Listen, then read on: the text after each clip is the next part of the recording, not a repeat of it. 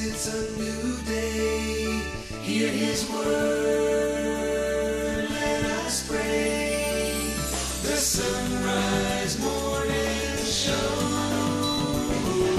Can't wait to start your day.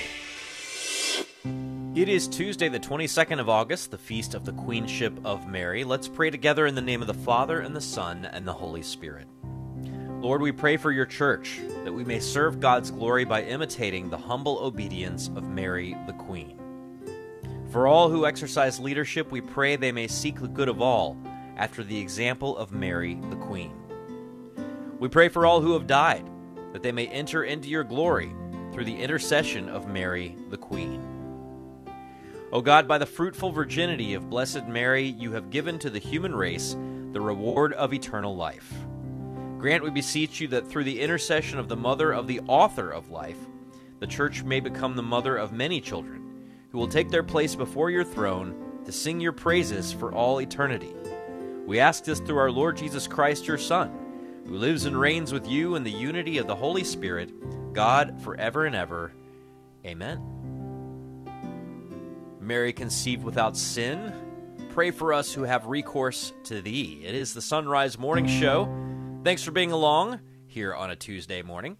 I'm Matt Swaim. Anna Mitchell has news. Paul Lockman at the controls. We'll talk to Father Boniface Hicks right after the news. He's going to give us a little bit of a monastic perspective on the ancient practice of Lectio Divina. Marlon de la Torre along as well from the Diocese of Columbus. We'll talk to Stephanie Mann about Blessed Thomas Percy, whose feast is also on the calendar today. Of course, he's probably thrilled to take a back seat to the Mother of God. But we're going to talk about him anyway.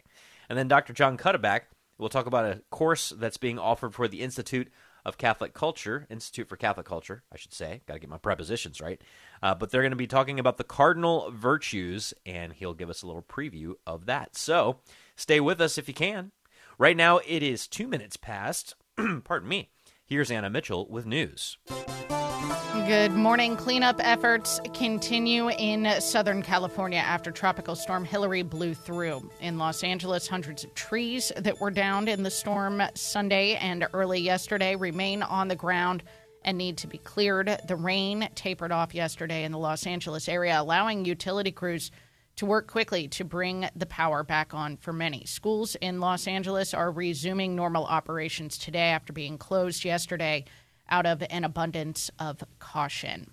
Meanwhile, President Biden says the people of Maui will have everything they need to recover after the deadly wildfires. More from Mark Mayfield. While touring the town of Lahaina on Monday, he met with families of victims and thanked first responders. He also stressed how much he wants Maui to regain its same character as it rebuilds. Officials say 850 people are still missing as search and rescue efforts continue, and 114 people have been confirmed dead. The wildfires tore through Maui earlier this month, with the historic town of Lahaina receiving most of the damage. I'm Mark Mayfield.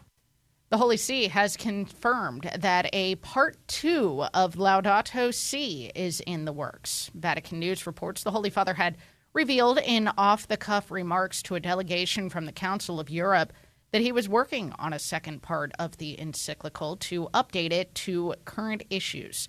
Vatican Press Director Matteo Bruni said the updated version will focus in particular on the most extreme weather events and catastrophes affecting people across 5 continents. Pope Francis has written the foreword to the Italian translation of the autobiography of Servant of God Dorothy Day.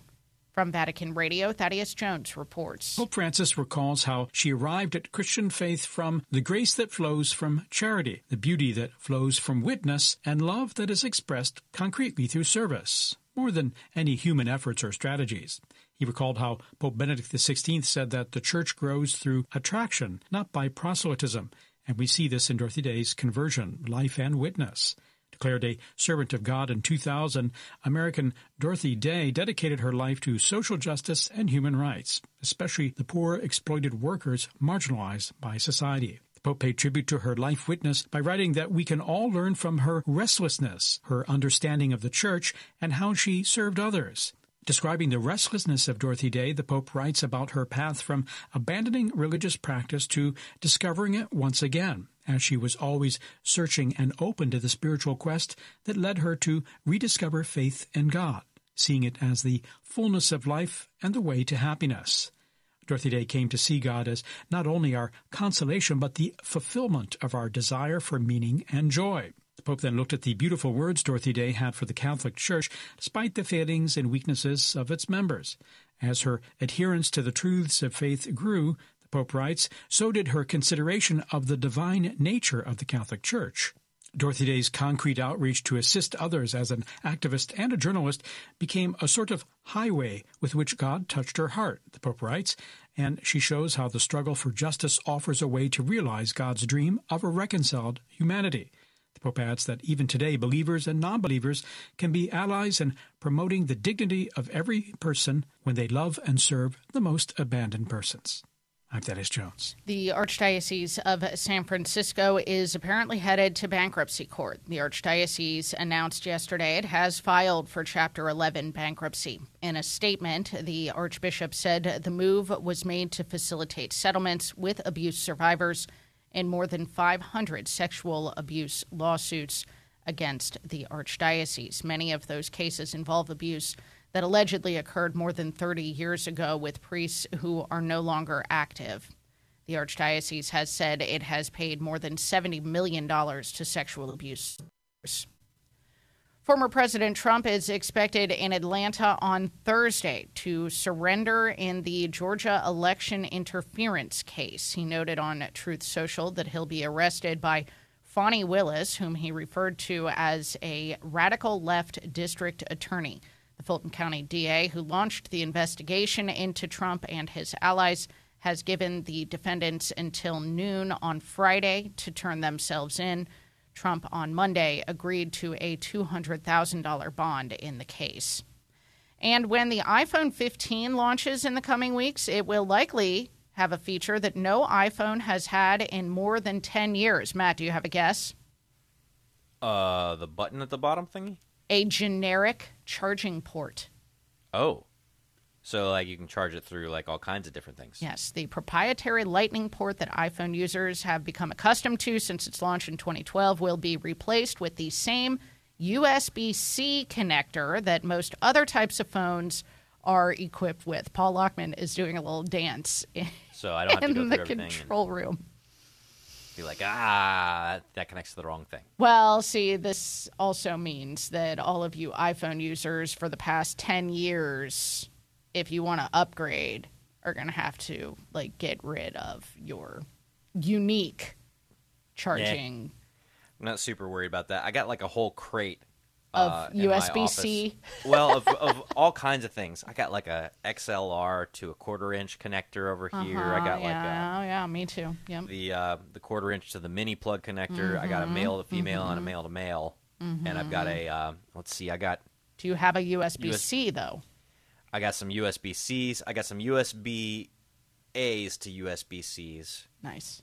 Oh. I got all kinds of different things. You know, the big bummer was when, you know, the latest Macs came out, and the only way you could plug anything into them is with a USB-C thing. So all my things that have USB, the other kinds, you have to get an adapter so that can go into the USB-C. I know, yeah. And it's of course, all a mess. There was some talk about this a while, and now it's finally being launched. But the first time I saw USB-C trending on Twitter, Anna Mitchell, you know what I thought? Oh, boy. I can't wait to find out. What are the bishops up to now? That's lame. I'm sorry, it was just hanging right out there. USB-C. It's time to move on. The Sunrise Morning Show continues. I'm Matt Swaim, joined now by Father Boniface Hicks. He is the author, along with Father Thomas Acklin, of Personal Prayer, a guide for receiving the Father's love. And today we get to talk about Lectio Divina. Father, good morning. Good morning, Matt. Great to be with you. Yeah, great to be with you as well. And I know many of our listeners have engaged in the practice of Lectio Divina before, either privately or maybe at a retreat. But if you could, give us a quick kind of summary of what it is, and then we'll kind of dive into maybe how to participate in it a little bit more on a personal level. Yeah, to say it simply, Lectio Divina is just praying with sacred scripture. So not just reading it, not just studying it, not using it to prepare a homily or a talk, but praying with it. And maybe to say it additionally, to ask the question, how is God speaking to me today through this scripture passage? So it's an approach of reading, meditating, praying with, and contemplating sacred scripture. Well, I think that there are those of us who, when we hear those 4 stages of Lectio Divina, the Lectio, the reading, right? Then you've got the meditatio, the meditation, then the oratio, the prayer, and the contemplatio, the contemplation. I think that we understand the reading, but it can be, I think, difficult to figure out how you set those other 3 apart from one another, because there's a lot of overlap, generally speaking, between meditation and contemplation and prayer. Yeah, and the description of Lectio Divina, I always like to say it's less steps and more interior movements. It's, the Lectio Divina is an ancient practice. It's really what the fathers of the church were doing when they were reading scripture in a careful way, slowly, allowing it to open up before them, realizing it's the Word of God so that no word is accidental, every word is intentional. It's also a living word, and so God continues to speak through it. So we approach the Scripture with a certain faith in Scripture being a unique form of writing, not like any other writing, but truly authored by God. So doing that, they were just doing that. And then it was almost a millennium later, Guido the Carthusian in the 11th century decided to try and pay attention to what he was doing and then tease that out into some movements, I like to call them, interiorly. And the movements involve reading slowly, Lectio, and then thinking about. That's how we mean meditation in this context. You're right, these words get so overloaded and used in different ways. But in this context, meditation means basically thinking about, questioning. I like to ask the question, how do I see God's love for me in this particular passage? And then read it slowly to discover a word, a phrase, some part of the passage that strikes me personally, and then explore that.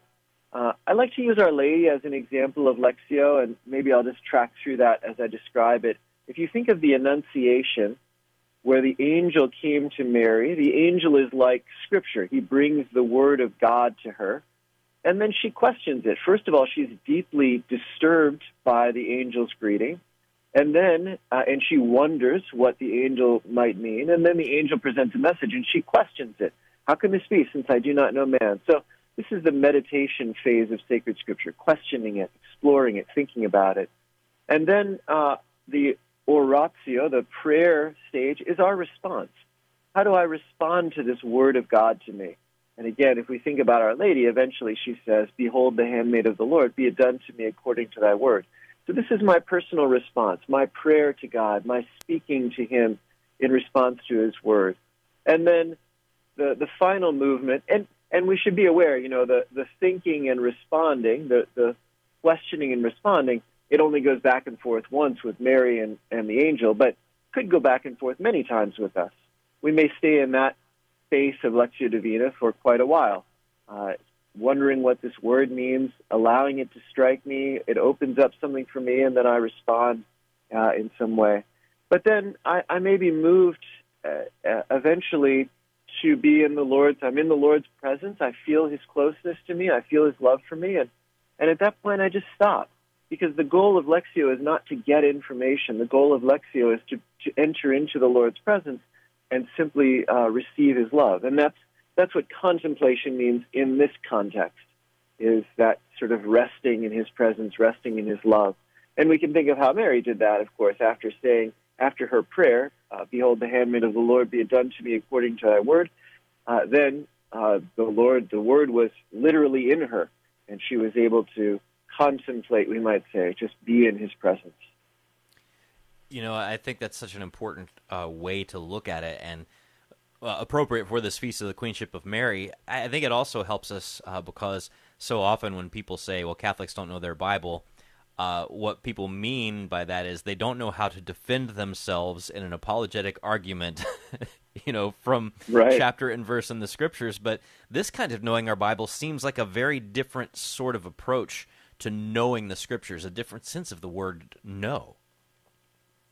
Yeah, that's right. We're really soaking in the Scriptures and drawing in words. We're not memorizing chapter and verse, and we're not using the Scripture in an apologetic way in this context. It's really becomes the texture of a relationship. Yeah, the texture of a relationship. That's a great way to put it. But Father Boniface Hicks, I know that our listeners are going to want to know more about this and a whole bunch of other ways to approach the question of personal prayer. So we've got a link to your book that you did with Father Thomas Acklin at sunrisemorningshow.com. Thank you so much, as always. We'll talk to you again soon. Thanks, Matt. God bless you. All right. It is 1:15. We got headlines with Anna Mitchell coming up next. Support is from Solidarity Health Share. Do you have an insurance plan that pays for everything, even things that violate your beliefs? Have you ever felt there has to be a better way, but didn't know you had any options? If you answered yes, I've got some good news for you. There is a better way and a more affordable way. Solidarity Health Share can save you hundreds of dollars each month while actually supporting your beliefs. Because the best news is that Solidarity Health Share costs a whole lot less than insurance. It's time to jump in and put your money where your faith is and put some money back into your wallet at the same time. Join Solidarity Health Share, a faith-based healthcare sharing community. Prices start as low as $384 a month for families. Call to see how much you can save. 844-334-3245. That's 844-334-3245. Solidarity Health Share, 844-334-3245. Waking up with Mystic Monk coffee is definitely a better way to start your day. Not only are you getting a great cup of coffee, but your purchase helps support the life of the Carmelite monks of Wyoming. And your purchase can also help our work. All you need to do is go first to sonrisemorningshow.com. When you click the Mystic Monk link on the side of the page, we earn a commission. Support the monks and support the Sunrise Morning Show. Click the Mystic Monk link at sunrisemorningshow.com. That's sonrisemorningshow.com. The wisdom of Mother Angelica. You know, I have never seen women who want to be equal absolutely degrading themselves. And yet the media degrades your nature, your beauty as a woman, your goodness. Let us pray. At some point, our dear Lord touches their hearts. For more information on Mother Angelica, visit Religious Catalog at EWTNRC.com. 17 minutes past the hour. Here's Anna with headlines. More rain is expected to fall in parts of the West today as former Tropical Storm Hillary moves through the region. After closing the Jesuit-run Central American University in Managua last week, authorities in Nicaragua have now expelled a community of Jesuit priests from their residence close to that university. And the Holy See has confirmed that a Part 2 of Laudato Si is in the works. News at the top and bottom of each hour every weekday morning here on the Sunrise Morning Show. And Anna Mitchell, annual tradition. Annual tradition. Taking place this weekend in Birmingham. Indeed. At the Jefferson Convention Complex there. The EWTN Family Celebration. It's free. And I know that some of you listening will be down there. So since you and I won't be down there, if you're going, we need you to be ambassadors for the Sunrise Morning Show. We need you to. What is it? Some representation. The high fiver, is that right? Be our vicariously high fivers. How about a and fist bumpers? Yeah, okay. So you go down there and you be like, hey, I'm here on behalf of the Sunrise Morning Show because they've got to get their kids ready for the start of school and they couldn't come this year. I would really like someone to fist bump Michael Warsaw for me. Okay. Do you have I already maybe saw Father Wade Menezes? Father Wade Menezes is. I already saw him this year. So I've gotten to fist bump him this year, but I haven't. It's been years since you got to fist bump Father Mitch. I was going to say Jim and Joy. Oh, Jim and Joy. They wake up to your voice, Matt. That's a terrifying thought. But Jim and Joy, I've only ever met them in person like once, and they were so nice to me. I've never met them in person. I was like, Jim and Joy, I don't deserve the niceness. I don't deserve you. That I'm experiencing from you. But yeah, of course, Father Joseph Mary will be down there. That's That's his house, essentially. But, the priests that you see so often and hear on Catholic radio who celebrate Mass, usually right after the Sunrise Morning Show goes off the air, depending on where you live and what your station is, you can hear these voices. And you can go see them in person at the EWTN family celebration. A lot of stuff about Mother Angelica because this is a centennial year of her birth, meaning she would have been 100 years old this year. 100 years old birthday this year. Wow. So EWTN.com/family celebration. You can find all the details. And if you do go and are vicarious fist bumpers on behalf of the Sunrise Morning Show, you got to take a photo. You got to take pictures. We'll put it up on Facebook. Absolutely. Most definitely. Meanwhile, I'll be trying to figure out if we have enough school pants. And oh, I know, right? Rama starts school tomorrow. Oh, my goodness. I know. Goodness gracious. That's its own sort of family celebration. Let me tell you, she's celebrating more than anyone else. She's like, get me out of this Day house one with of these summer boys. vacation. Mom, I'm bored. It's 21 past. Waking up with Mystic Monk coffee is definitely a better way to start your day. Not only are you getting a great cup of coffee, but your purchase helps support the life of the Carmelite monks of Wyoming. And your purchase can also help our work. All you need to do is go first to sonrisemorningshow.com. When you click the Mystic Monk link on the side of the page, we earn a commission. Support the monks and support the Sunrise Morning Show. Click the Mystic Monk link at sonrisemorningshow.com. That's sonrisemorningshow.com. This past year has been a crazy roller coaster ride, but you have the power to get your business back on track by underwriting the Sunrise Morning Show. Weekday mornings, your message will reach millions of engaged Catholic listeners across the U.S. and around the globe who want to know more about and support Catholic businesses and organizations. To get national exposure for your business, ministry, or nonprofit on the Sunrise Morning Show, email me, Leah, at sacredheartradio.com. That's Leah at sacredheartradio.com. To the most precious blood of Jesus Christ, Almighty and Eternal Father, the magnitude of your love for us is reflected fully in the gift of your only begotten Son to humanity. He is not only equal to you, but one with you. We are indebted to you, and it stares us in the face. Obviously, we cannot pay you commensurately, but we are asking for your grace while demonstrating our willingness to love you in this adoration. We appreciate your benevolence and solicit your continued loving kindness in helping us to put forth a more satisfying gesture of love and gratefulness through a change of our lives for the better. May the Holy Archangel Michael and your hosts of angels and saints join us and lead us closer to you through this adoration. We make this prayer through Christ our Lord. Amen.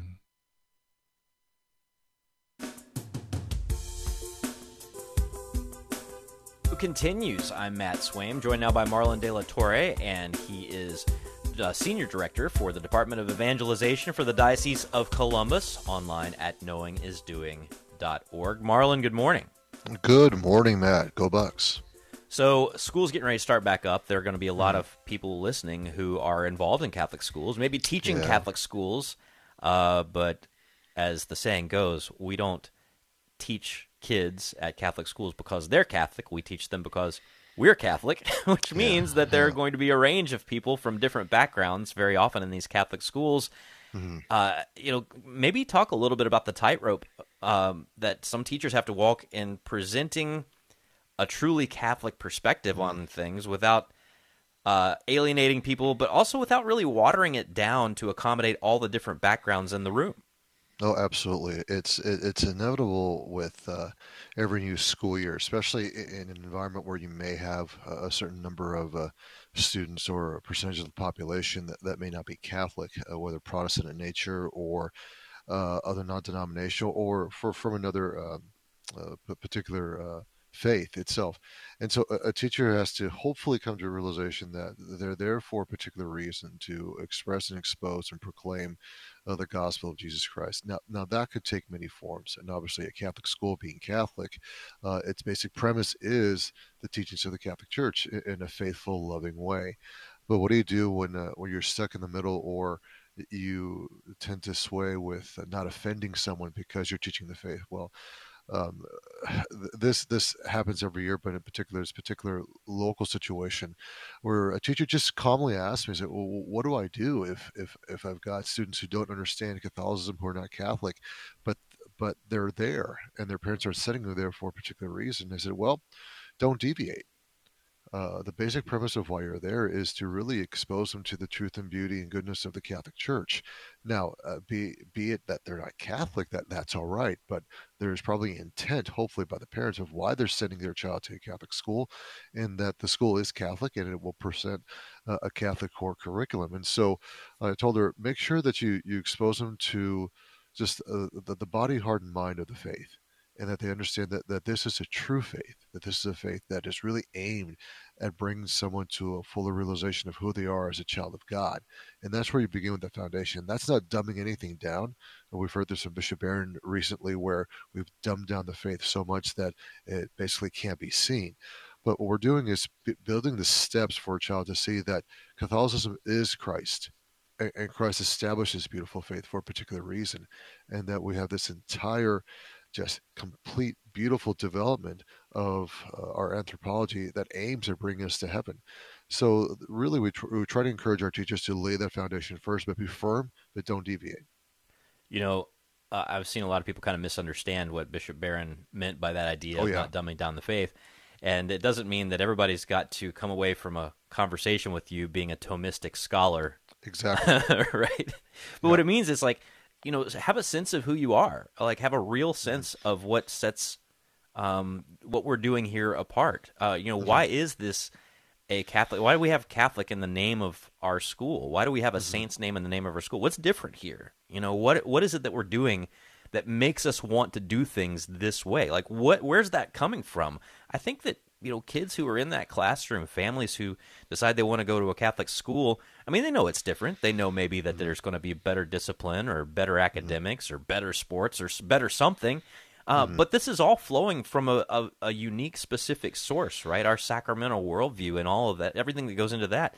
And I think it's letting people know where that all comes from is, I mean, I think it's a great thing to do. Oh, absolutely. There are two things that the Catholic Church always presents to us. There's an attractive beauty and truth. And these are things that we tend to forget that the Church really has as part of its makeup by our Lord. And there's an attractiveness because it is Jesus Christ. There's an evidential beauty in that our Lord died for us because he loved us so much, and that our own creation in the image and likeness of God really bears that resemblance. And that the truth is, Christ is truth. He presents the truth in a very unique way, in a way where he leaves us with a beautiful church. He leaves us with the sacramental life. He leaves us with an understanding of the commandments through the Beatitudes, that all these progressions are meant to really build up the kingdom of God and build ourselves up. But the teacher has to have this attraction as well.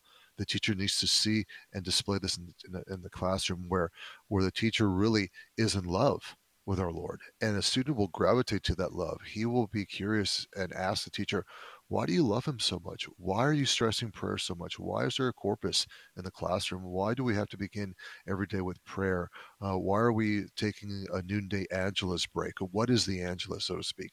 All those things are evidence of beauty, and a child will resonate with that, and really it will stir their curiosity to investigate the truth more. Well, that's a much better answer than, why are we praying at the beginning of every class? Well, because the principal, you know, Sister Bernadette, makes us do it. Don't worry about it. It will only take 2 minutes, right? I mean, this is a very different kind of thing. I mean, we're not doing this because we're required to do it. I mean, the difference of going to a Catholic school means that we are going to take great pains and make good efforts to do things differently, even when we're not all feeling like it. But that still should have kind of like a sum total of joy at the end of the day, even if it's not happy clappy every single day along the way through the school year. So Amen. Good stuff, Marlon De La Torre. If our listeners want to connect with you and maybe get some thoughts on catechesis and all of it as we head into a new school year, how do they do so? They can really connect with me at knowingisdoing.org or look me up in the Diocese of Columbus. All right, sounds great. Linked at sunrisemorningshow.com. Of course, new school year means new football season, so I'll let you say it on your way out, Marlon. Thank you, Matt. Go Bucks. There it is. There it is.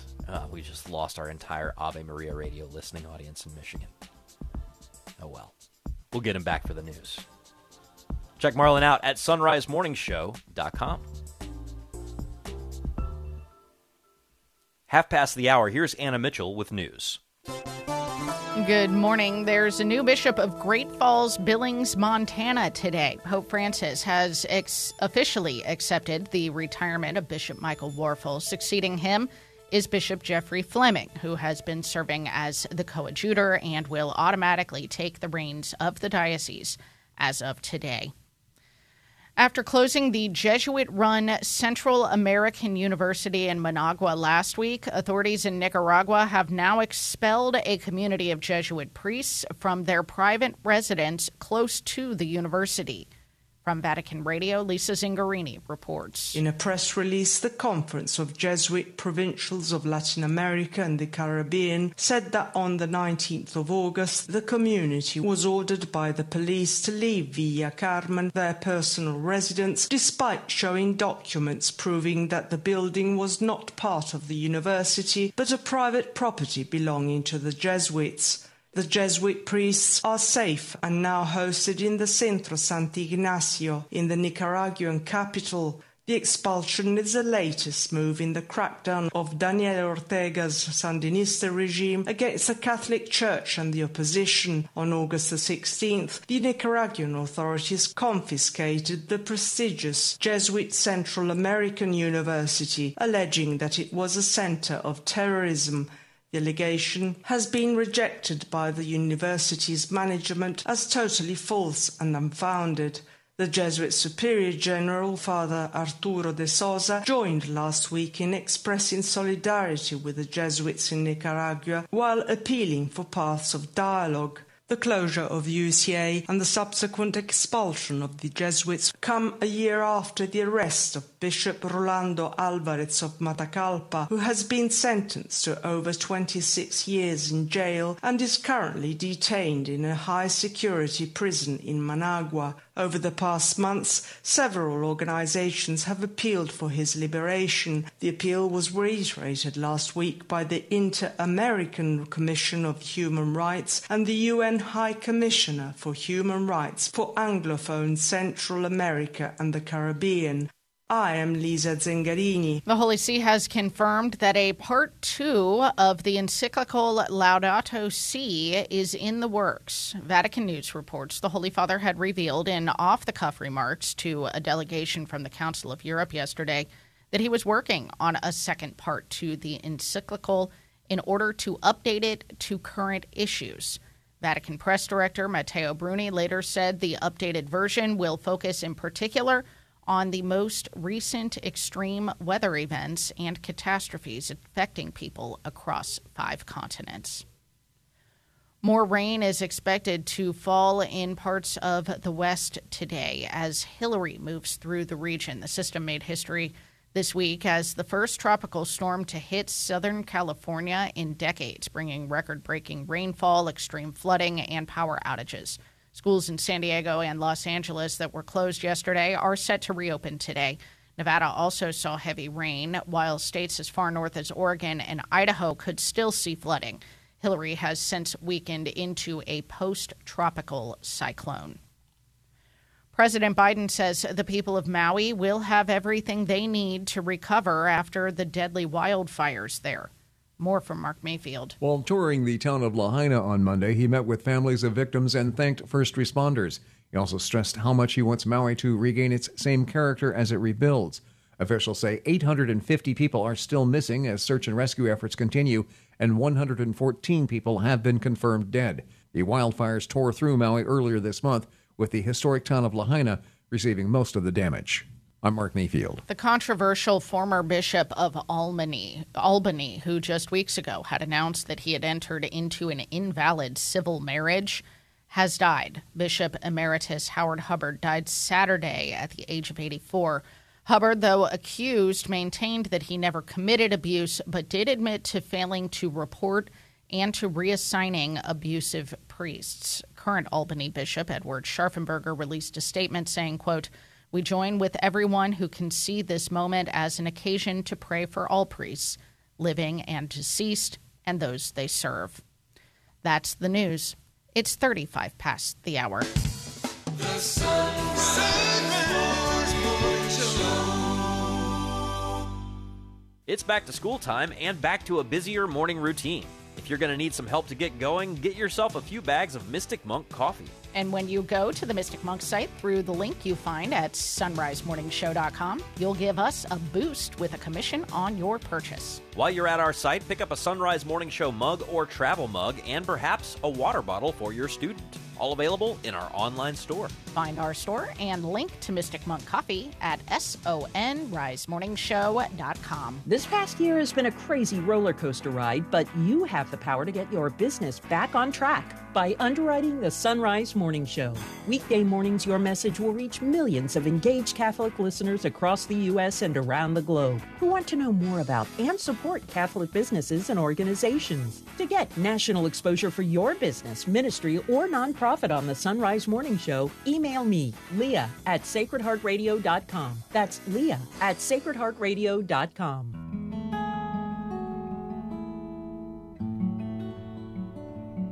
This is Every Day with St. Francis de Sales. There is no need to get upset if we find that we are not on equally friendly terms with everyone, provided we love our neighbor cordially, with real affection, as the Lord has commanded us, preferring the other person always and in everything above ourselves, according to the order of holy charity, and never refusing to do anything we can for him or her. We must be prepared to do everything for our neighbor except damn ourselves. For Sacred Heart Radio, I am Father Kris Armstrong.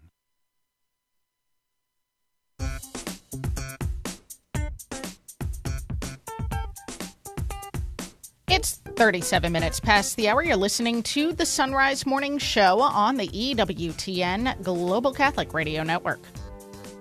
Stephanie Mann back with us now on the Sunrise Morning Show. Go read her blog over at supremacyandsurvival.blogspot.com. It's named after her book. Good morning, Stephanie. Good morning, Anna.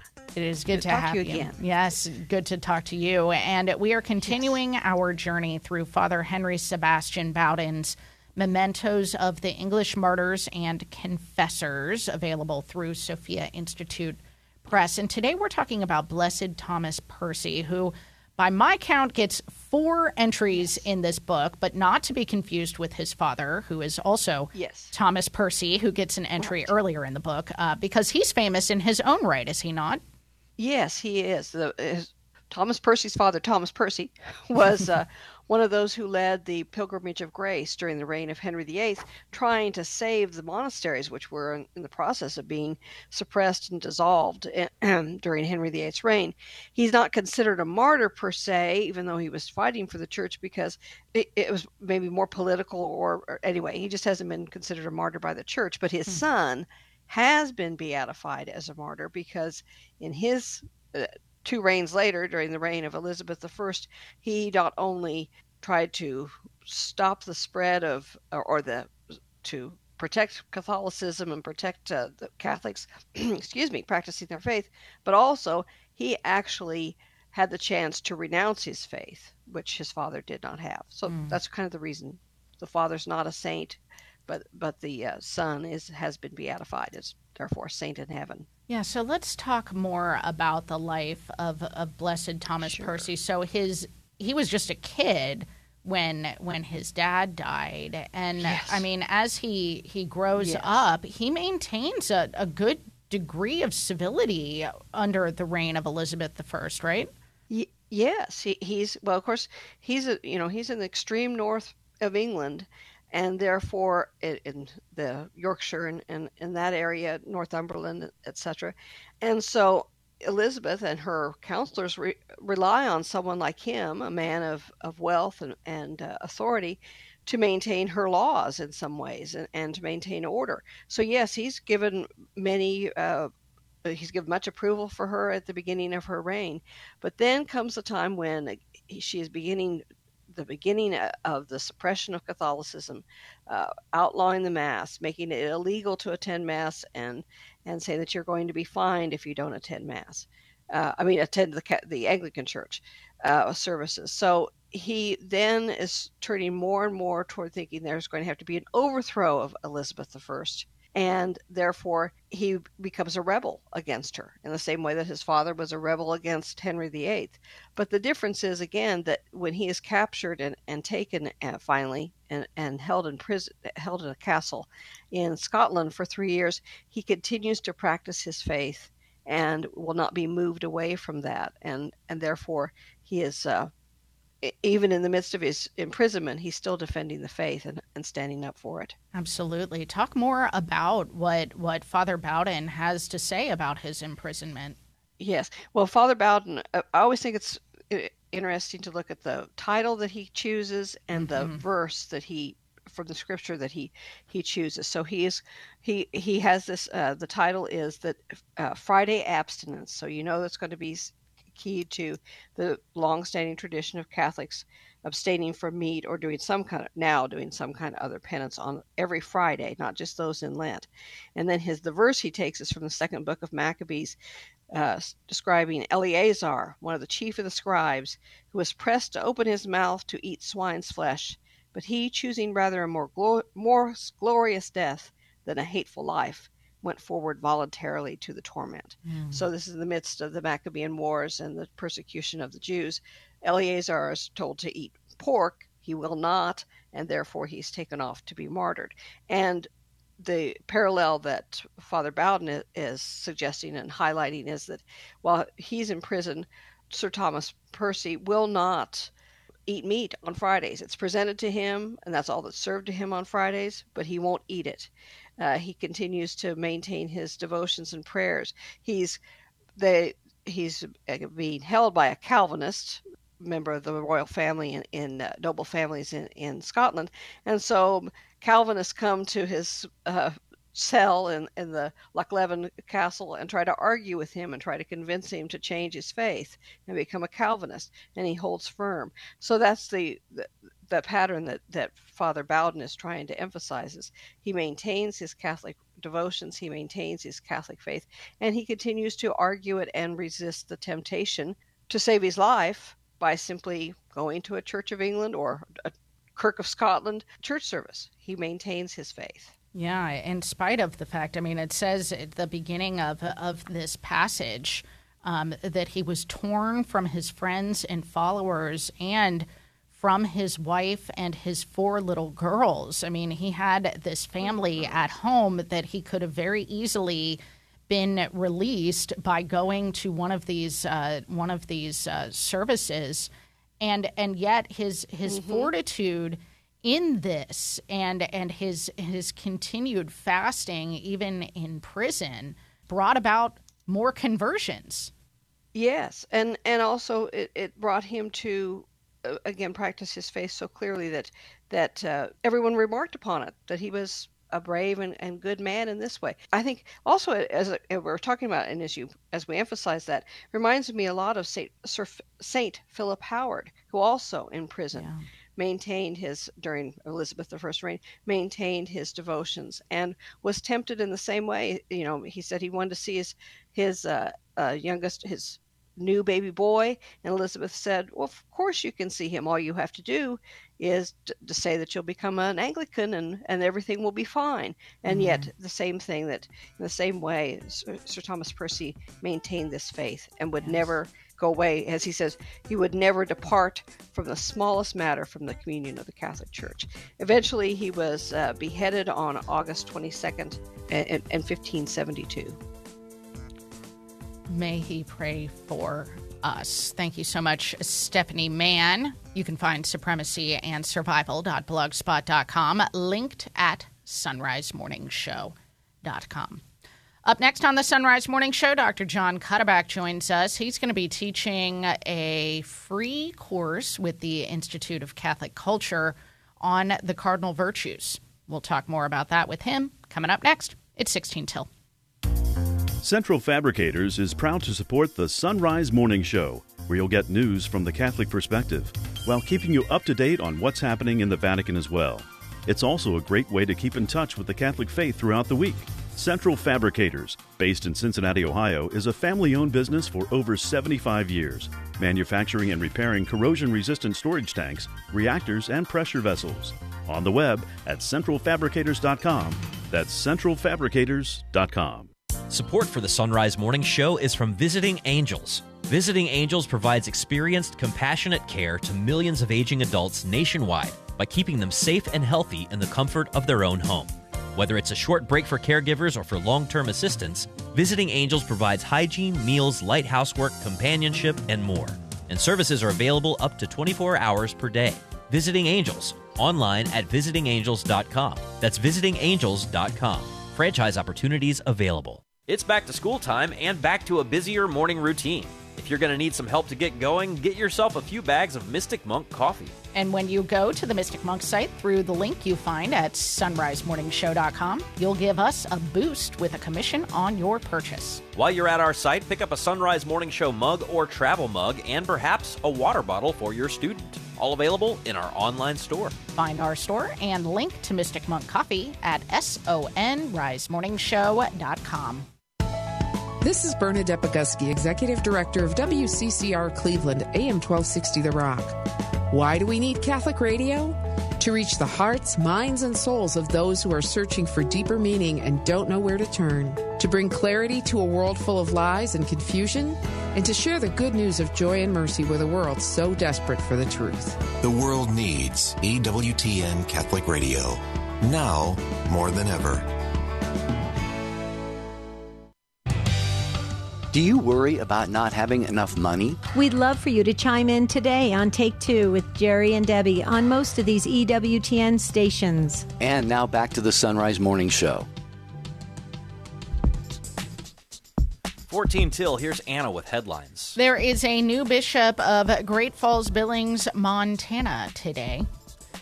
After closing the Jesuit-run Central American University in Managua last week, authorities in Nicaragua have now expelled a community of Jesuit priests from a nearby residence. And the Holy See has confirmed that Part 2 of Laudato Si is in the works. Next newscast in about 15-ish minutes from now as the Sunrise Morning Show continues here on the EWTN Global Catholic Radio Network. Joining us now on the Sunrise Morning Show is Dr. John Cuddeback. He's philosophy professor at Christendom College. You can find him and his excellent blog and his Man or Woman of the Household course over at his site, life-craft.org. And he's going to be teaching a course on the cardinal virtues for the Institute of Catholic Culture coming up soon. Good morning, Dr. Cuddeback. Good morning, Annie. It's so good to have you back. So this is a 10-week course. It'll be live over Zoom on Monday nights, starting Monday, September the 11th. Registration now open, and as is everything at the Institute of Catholic Culture, completely free of charge to take this course with you. First of all, what are the cardinal virtues? Can you take us through them? And actually, I mean, why are they called cardinal? Trying to get a little part of the course here, are you? Huh? Yes, I am. Okay. Well, these four have been kind of set apart from all other virtues going way, way back, already in Plato's Republic, several centuries B.C. there in Athens. Socrates, Plato are mentioning them as kind of, they don't use the word cardinal. Cardinal is from a word in Latin that means hinge. And so it's kind of, they're the hinge virtues. They're the ones that kind of everything else in the moral life depends upon. They're kind of the roots of not the only virtues, but naturally speaking, from the viewpoint of natural reason, they're the ones that are kind of the foundations. So they're really at the center of understanding what a good human life is. Can you talk about what sort of, I don't know if this is the right way to ask it, but what sort of sets them apart from, say, like the theological virtues of faith, hope, and love? Yeah, well, faith, hope, and love, of course, as theological, they, in the Christian dispensation, this is a fascinating thing, they, of course, have have a primacy, and it's very much here you see an instance of what you can say the relationship between grace and nature, which is one of the most wonderful aspects of God's creating human persons, that there's a kind of flourishing according to nature, and then God calls us to this further supernatural. Of course, super means above, kind of beyond, above and beyond the natural, though always, as the great theologian St. Thomas Aquinas points out, the supernatural never contradicts the natural, but it's the kind of fulfillment and perfection of it. So that's what you could say here, that faith, hope, and charity are supernatural virtues. They come along with grace when we are baptized, and they have the special power of being able to unite us more directly to God, but that doesn't in any way leave behind the cardinal virtues. You can say they give a kind of deeper root, a deeper reason to be living the cardinal virtues too. So they're all part of the wonderful panoply of the fullness of the Christian life. Absolutely. So prudence, justice, fortitude, and temperance. Now, Doc, I know that at LifeCraft you're all about crafting the good life, right? So how does, with that in mind, cultivating the cardinal virtues, how do cultivating the cardinal virtues help lead to the good life, do you think? Yeah, well, great question. I'm going to just up the ante. It doesn't just kind of help lead to it. It is it. I mean, this is what the great philosophers point out, and the theologians are going to kind of go right along with them. Living virtuously doesn't get you the reward of happiness. Living virtuously is really what constitutes human happiness and human flourishing. So you can say when we come to understand them better, I mean, here's really the pitch. To understand those virtues better is to understand better exactly what we most want to be crafting in our lives every day, in our homes, whatever our vocation is, to be crafting temperance, to be crafting courage, justice, prudence, this kind of queen overseeing them. This is the nuts and bolts. This is in the weeds. This is the very stuff of trying to be the person God designed us to be. Yes. So how will you be teaching about them, Dr. Cutterback? Well, the best I can. It's a wonderful, wonderful challenge that I have. Our approach is going to be fundamentally philosophical. We're going to use a bit of Aristotle, because Aristotle is the ancient master of unfolding these things, and he's the one that St. Thomas Aquinas follows when then, in his great Summa of Theology, he lays forth these four. So we'll be going back to the kind of philosophical roots. We're going to use a great 20th century master named Joseph Pieper, who has a book called The Four Cardinal Virtues. And I always like to say beforehand, Annie, these are things that we need to study our whole life. So it's not like, here's the complete course on, but it's come, get a little more confidence, get your feet wet and grounded, get more confidence in being able to read and study about these things on your own by doing it together in the classroom with a teacher who's had the opportunity to be studying these things as part of his vocation for a while. And we're going to do some really rich things using some great texts.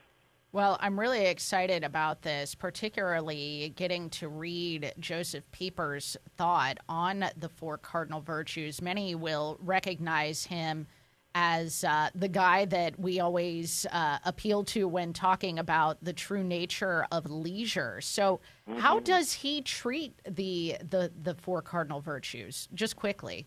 Yeah, well, I mean, he actually wrote individual books, a first one on temperance and courage, and then a specific one on justice, a specific one on prudence. And then they've all been translated and woven together into one book. Oh, wow. I mean, he basically is using St. Thomas Aquinas and trying to unfold it in a way that applies it to life. It's rich stuff, and it's not a quick, short read, but it's precisely the kind of read that introduces you into the great richness of our tradition. Honestly, I can't think of a better combination. Dr. John Cutterback teaching Joseph Pieper on the four cardinal virtues, in addition to Aristotle and St. Thomas Aquinas, who, they're pretty good too. Not bad, anyway. Not bad at all. We've been talking to Dr. John Cuddeback, and you can find the Institute of Catholic Culture linked at sunrisemorningshow.com. Again, this is a 10-week course. It's live over Zoom, so you can take it from anywhere in the country. It starts on Monday, September the 11th, and is, of course, free of charge. And you can also find Lifecraft linked at sunrisemorningshow.com. Go check out all of what Dr. Cuddeback has going on over there. Doc, thank you so much. Oh, it's great to be with you, Annie. It was great to have you. And Matt, we're wrapping up the, I think we're wrapping up the ICC Book Club with, yes, we are, with Joseph Pierce on Brideshead Revisited. Oh, yeah. How's that been going? Amazing. Cool. Are you shocked to hear that? No, I'm not shocked to hear that. So that wraps up tomorrow at the Institute of Catholic Culture. So if you're ready for the surprise ending of Brideshead Revisited. Ooh, I know the surprise. I know you know the surprise. I know you do. I know you do, Chazzy. Yeah, I was waiting for it. And then on Monday, Peter Kraft is going to be speaking at the ICC on Blaise Pascal. Oh, wow. So Kraft on Pascal. I know, right? That should be fun. Did I ever tell you about the time that I went into Peter Kraft's office and interviewed him there? Yeah, doesn't he have a chess set that's like Yankees versus Red Sox? And you may recall, I said to him, "Nice chessboard." He says, "Yes, that's the Red Sox versus the forces of evil." I was like, I agree with you, Dr. Kraft. It's amazing. We just alienated all the Michigan fans with Marlon De La Torre. Now I've alienated all the Yankees fans. I mean, honestly, I alienate all of the Ave Maria fans. It's terrible. This time of year, every year. It's terrible. It's terrible. You going to who's the arch enemy of the Tennessee Volunteers? Florida? Alabama. Well, Florida. Well, it depends on the era. Right now. Wait, Adam over at Covenant Radio is about to start his show. We got to say something mean about the Cardinals. About the Cardinals, too. yeah. Oof. We'll have to save some of this for later. It's a good idea. We're back. I'm into it. After the break for some of you. It is 3 minutes till. Family. Arise, it's a new day. Hear his word. Let us pray. The Sunrise Morning Show. Better way to start your day. It is Tuesday, the 22nd of August, the Feast of the Queenship of Mary. Let's pray a prayer to Our Lady Health of the Sick together in the name of the Father, and the Son, and the Holy Spirit. Our Lady Health of the Sick, I look to you for the comfort of a mother's love. I pray to you on behalf of those who are suffering and for my own healing needs. Mary, your love strengthens me and brings me peace. Our Lady Health of the Sick, embrace all who are emotionally and physically ill, that they may return to good health under your tender care. And please intercede for my very special needs. Mary, your love strengthens me and brings me peace. Hail Mary, full of grace, the Lord is with thee. Blessed art thou among women, and blessed is the fruit of thy womb, Jesus. Holy Mary, Mother of God, pray for us sinners, now and at the hour of our death. Amen. Our Lady Health of the Sick, pray for us. It is the Sunrise Morning Show. We are glad that you're hanging out with us this morning on this 22nd day of the month of August, heading towards a start of a new school year for many of you, those of you who've got kids in the house, or perhaps kids out of the house in college, or maybe you are that kid, or maybe you're not a kid anymore, technically. But either way, we're going to help you finish out the summer well as you head back. I'm Matt Swaim. Anna Mitchell has news. Paul Lockman at the controls. And up this hour, Father Tad Pacholczyk will be with us from the National Catholic Bioethics Center. The United States Conference of Catholic Bishops has been having some discussions about brain death, and this is a very important conversation, and it's sometimes a little confusing, so always great to have Father Tad to help us unpack such questions. Father Philip Luray joins us. He is, of course, an AI expert, as it were, and Thomistic scholar from Rome, and we're going to talk about a new AI baby app that would let you know what your baby might look like and how it's causing some people who might not otherwise want to have kids to perhaps want to have kids, but is it maybe producing some false expectations as well. We'll talk about that with Father Philip Larray. Steve Ray will talk about heaven and hell in the Bible, and then Kris McGregor on this feast of the Queenship of Mary will talk about what St. Bernard of Clairvaux had to say about Mary as Queen. So stay with us if you can. Right now it is 2 minutes past. News of service of Central Fabricators and centralfabricators.com. Here's Anna Mitchell. Good morning. There's a new bishop of Great Falls, Billings, Montana today. Pope Francis has officially accepted the retirement of Bishop Michael Warfel, and succeeding him is Bishop Jeffrey Fleming, who has been serving as the coadjutor of the diocese and now automatically takes the reins as of today. Cleanup efforts continue in Southern California after former tropical storm Hillary blew through. In Los Angeles, hundreds of trees that were downed in the storm on Sunday and early yesterday remain on the ground and need to be cleared. The rain tapered off yesterday in the Los Angeles area, allowing utility crews to work quickly to bring the power back on for many. Schools in Los Angeles are resuming normal operations today after being closed yesterday out of an abundance of caution.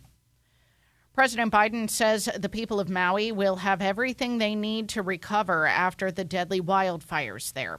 More from Mark Mayfield. While touring the town of Lahaina on Monday, he met with families of victims and thanked first responders. He also stressed how much he wants Maui to regain its same character as it rebuilds. Officials say 850 people are still missing as search and rescue efforts continue, and 114 people have been confirmed dead. The wildfires tore through Maui earlier this month, with the historic town of Lahaina receiving most of the damage. I'm Mark Mayfield. The central U.S. is entering a potentially brutal heat wave as temperatures are forecast to soar. The mercury could reach north of 100 degrees for the rest of the week from the Midwest to the Gulf Coast. Heat warnings and advisories are in place across 18 states from Louisiana to Minnesota. The National Weather Service warns that the temperatures could potentially be deadly without adequate cooling or hydration. The Holy See has confirmed that a Part 2 of Laudato Si is in the works. Vatican News reports the Holy Father revealed in off-the-cuff remarks to a delegation from the Council of Europe yesterday that he was working on a second part to the encyclical to update it to current issues. Vatican Press Director Matteo Bruni said later that the updated version will focus in particular on the most recent extreme weather events and catastrophes that have affected people across 5 continents. Pope Francis has written the foreword to the Italian translation of the autobiography of Servant of God Dorothy Day. From Vatican Radio, Thaddeus Jones reports. Pope Francis recalls how she arrived at Christian faith from the grace that flows from charity, the beauty that flows from witness, and love that is expressed concretely through service, more than any human efforts or strategies. He recalled how Pope Benedict XVI said that the Church grows through attraction, not by proselytism, and we see this in Dorothy Day's conversion, life, and witness. Declared a servant of God in 2000, American Dorothy Day dedicated her life to social justice and human rights, especially the poor, exploited workers marginalized by society. The Pope paid tribute to her life witness by writing that we can all learn from her restlessness, her understanding of the Church, and how she served others. Describing the restlessness of Dorothy Day, the Pope writes about her path from abandoning religious practice to discovering it once again, as she was always searching and open to the spiritual quest that led her to rediscover faith in God, seeing it as the fullness of life and the way to happiness. Dorothy Day came to see God as not only our consolation, but the fulfillment of our desire for meaning and joy. The Pope then looked at the beautiful words Dorothy Day had for the Catholic Church, despite the failings and weaknesses of its members. As her adherence to the truths of faith grew, the Pope writes, so did her consideration of the divine nature of the Catholic Church. Dorothy Day's concrete outreach to assist others as an activist and a journalist became a sort of highway with which God touched her heart, the Pope writes, and she shows how the struggle for justice offers a way to realize God's dream of a reconciled humanity. The Pope adds that even today, believers and non-believers can be allies in promoting the dignity of every person when they love and serve the most abandoned persons. I'm Thaddeus Jones. And Major League Baseball is on pace to see its biggest jump in attendance since the league expanded 25 years ago. Forbes reports attendance is up more than 9% this season through August 14th. That's the largest increase since It went up more than 11% when the league added the Arizona Diamondbacks and Tampa Bay Rays back in 1998. Forbes says the league is projected to see a total attendance of 70.5 million fans this season, the highest since 2017. Several factors like faster games, thanks to new rules, and some teams lowering ticket prices are being credited for the jump in attendance. Matt, which one of those two thoughts? things would make you want to go to a ballpark more? Shorter games or lower ticket prices? Would you tell me which one do you think? Well, lower ticket prices, of course. Well, yeah. But then again, I was a baseball fan already, so I was too. I was going to watch anyway. So I wasn't going to go don't to the know. games. Yeah, I might not watch the whole thing. Honestly, I prefer watching on television. You'd see more, and I don't have to worry about the children getting bored. That's true. I mean, but if it's nice, there's nothing quite like being at the ballpark. I mean, it's true, but... Although I will say this, I live about equal distance, roughly, as the crow flies, from the Nationals Park and the Orioles Park. And the Nationals Park is a bit of a challenge to get in and out of. Very expensive, but the Orioles Park, man. Okay, I've never been to the Orioles Park. It's a cool Camden Yard. You took me to the Nationals Park. Yes. Way back when. And the view from there... It's pretty cool. ...is incredible. But But you're right. It's expensive and intense kind of difficult to get in. Of. Yeah, it's true. Whereas Camden Yard, it's like, it's a class. It's now they finally got a good team up there too, in Baltimore.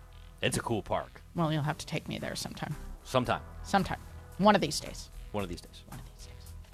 Well, today is Tuesday, August the 22nd. It is the feast of the Queenship of Mary. We will talk more about that in light of St. Bernard of Clairvaux with Kris McGregor from Discerning Hearts at the end of the hour. Hope you can stay around for it. Right now it's 9 past, and Father Tad Pacholczyk joins us now on the Sunrise Morning Show from the National Catholic Bioethics Center. Father, welcome back to the show. Thank you, Annie. Good to be with you. It is good to have you. So the U.S. bishops have signed on to a statement from the National Catholic Bioethics Center to what's known as the Uniform Law Commission. There's a proposed revision to a law that would, am I right about this, essentially change the definition of death as it pertains to brain death? Yes. It's not actually a law, but it's a series of recommendations that are made by the Uniform Law Commission. And then what happens is different states can modify their own laws about declaring people dead based on these recommendations from this special commission. So what happened was, like 40 years ago, there was a special presidential commission that sort of stepped into this area and started looking at what's required for a valid declaration of death. And they wrote up what's come to be known as the UDDA, or Uniform Determination of Death Act. And it was very clearly written back then. And it basically said you had to have irreversible cessation of all functions of the brain in order to be declared brain dead. And so this was what they recommended 40 years ago. That recommendation was taken, and all 50 states of the United States borrowed language from their recommendation. And it's been sort of part of the legal and medical landscape ever since. And now there is pressure afoot to kind of go back and change this definition in such a way that it would, in effect, lower the requirements in order to be declared dead or deceased, specifically in the realm of brain death declarations.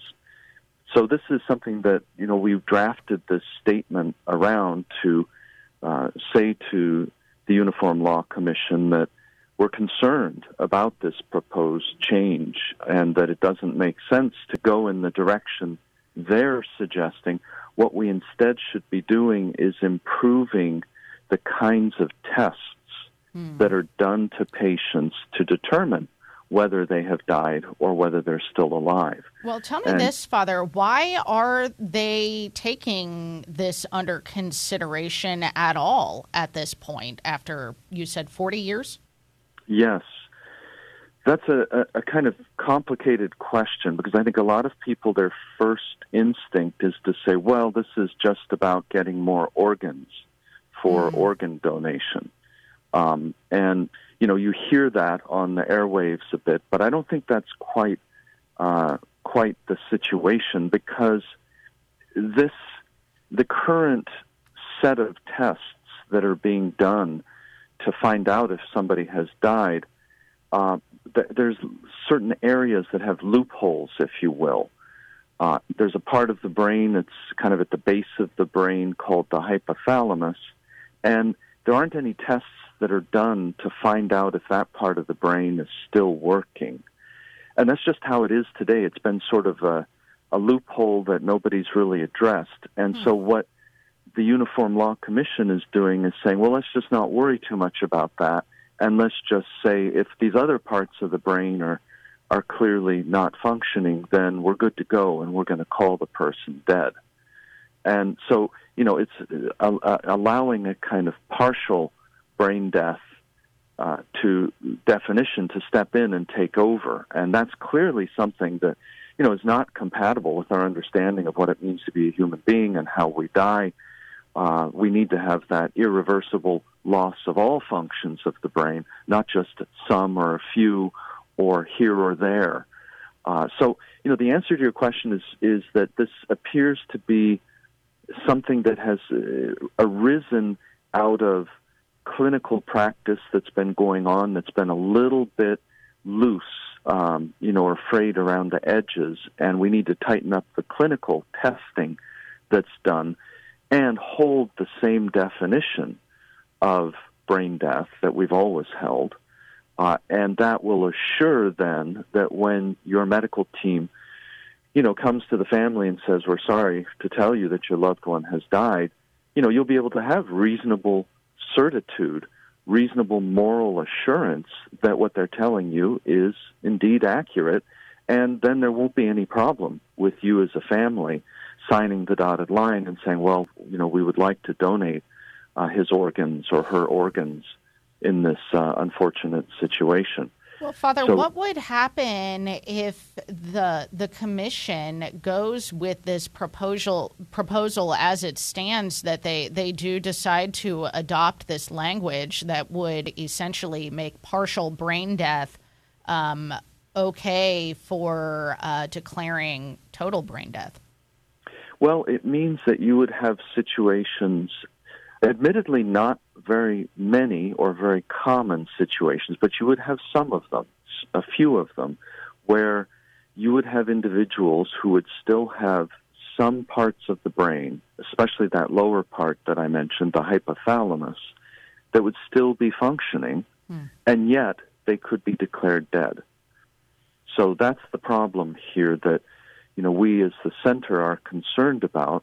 And so you would basically have a living person, a person who's still alive, who still has a functioning part of the brain, who would be able to be declared dead and whose organs could be taken.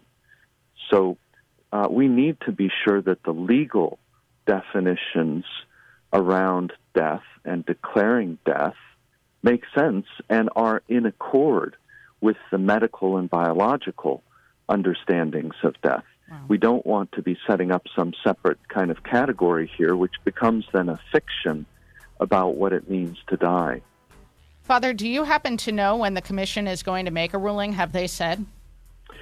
The latest that I've heard is that thanks to statements like the one that we issued and other pressure from other quarters, that they appear to be delaying any decision on this for the foreseeable future. Fantastic. Well, we will keep an eye on it, and thank you so much, Father Tad Pacholczyk, for unpacking this for us. If you'd like to read the full statement from the National Catholic Bioethics Center, you can find it linked at sunrisemorningshow.com. Father Tad, thank you.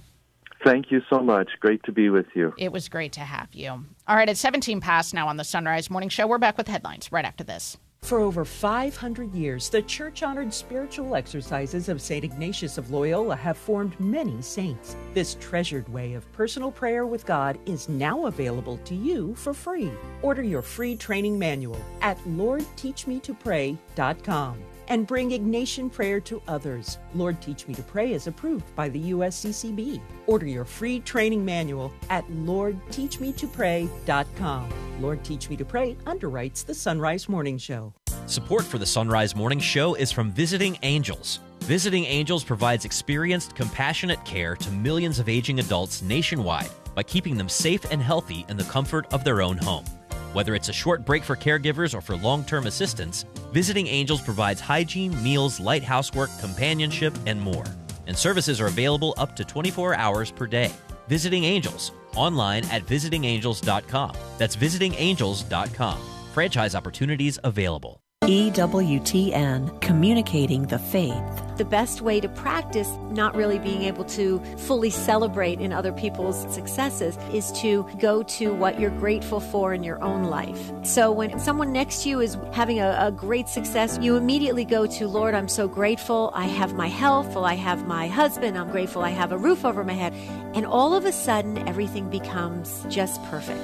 EWTN. Live truth. Live Catholic. 18 minutes past the hour. Here's Anna with headlines. There's a new bishop of Great Falls, Billings, Montana today. President Biden has said the people of Maui will have everything they need to recover after the deadly wildfires. He visited there yesterday. And the Holy See has confirmed that a Part 2 of Laudato Si is in the works. News at the top and bottom of each hour every weekday morning here on the Sunrise Morning Show. And Anna Mitchell, want to encourage people to go check out on our Facebook page. I've posted a link to Dr. Benjamin Lewis on the journey home last night. Oh, nice. Yes. So I think I've mentioned before, he and I went to the same liberal arts Christian college about a year apart. I left, and then he came in. So we just missed one another. I was going to say, did you know each other there? Just missed one another. Actually, I met him at an alumni event for our college, believe it or not. And I don't know, like, we each had our Catholic radar up or something. But yeah. So you didn't go with, like, your Catholic radar on specifically? I went to go check out what was going on in my old college, my alma mater. Yeah. Because I hadn't been there in a while. And it was like an alumni event in, like, the D.C. area. We went to, like, a brunch. Okay, I don't know what's wrong with me, but, like, I have no desire to do that with my alma mater. There's so many. I live in Cincinnati, and I went to Ohio University. There's so many events that take place in Cincinnati for OU alumni, and I am not at all interested in going to any. There were like a couple hundred in my graduating class. Okay. It was small. All right, so maybe chances it's of me seeing people I knew were high. Yeah. Okay. So I guess. But I have been reluctant because I feel like when people are like, "What do you do for a living?" I feel like there's a lot of things I have to explain. I would imagine. What do you do for a living? Well, I work with people who convert to Catholicism. It's 21 past. Lies for back to school, so what do the parents get? Well, we suggest treating yourself to some good coffee, and the Mystic Monks of Wyoming have a number of blends to choose from. And when you link to the Mystic Monk Coffee site through our site, sonrisemorningshow.com, we earn a commission on whatever you buy. You can also treat yourself to a Sunrise Morning Show mug or travel mug and a water bottle for your kid in our online store. Check out our store and link to Mystic Monk Coffee at sonrisemorningshow.com. This past year has been a crazy roller coaster ride, but you have the power to get your business back on track by underwriting the Sunrise Morning Show. Weekday mornings, your message will reach millions of engaged Catholic listeners across the U.S. and around the globe who want to know more about and support Catholic businesses and organizations. To get national exposure for your business, ministry, or nonprofit on the Sunrise Morning Show, email me, Leah, at sacredheartradio.com. That's Leah at sacredheartradio.com. This is Father Don Tranel of the Glen Mary Home Missioners. Please join me in praying a Glen Mary Community Mission Prayer. O loving Father, may your Spirit guide our missionary service. Like Jesus, may we proclaim the reign of God is at hand. Like Peter, may we fall on our knees at the sight of your great catch. Like Paul, may we strive to share the gospel with all people. Like Isaac Job's and companions, may we willingly sacrifice our lives in service to the people of rural America. O Creator of all, give us the courage to leave the 99 and go after the lost one. Grant us the joy to rejoice over the found one. Compel us to care for the victims we find along the road. Move us to embrace the prodigals returning home. We ask this through your Son, our Lord and Savior, Jesus Christ. Amen.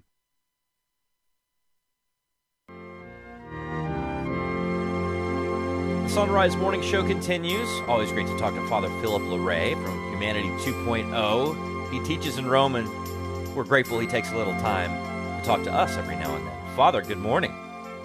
Good morning, Matt. Good to be back on the program. Yeah, I'm interested to hear about this particular thing, Claude 2. What is Claude 2? Because it seems like, well, I'll just let you explain it. Okay. Claude 2 is Anthropic's GPT, and it rivals OpenAI's GPT because they were one of the first to invest time and energy and money in creating this artificial intelligence. So what Claude 2 seems to be doing much better than the others is logical processing. And so Anna mentioned that she thought it was interesting that the article that introduces this new version, the older version was 1.3, seems to say that it does logic reasoning better than humans. And I think that that's true. First of all, it does it much more quickly. Second of all, it can access databases which are much too large for the human mind.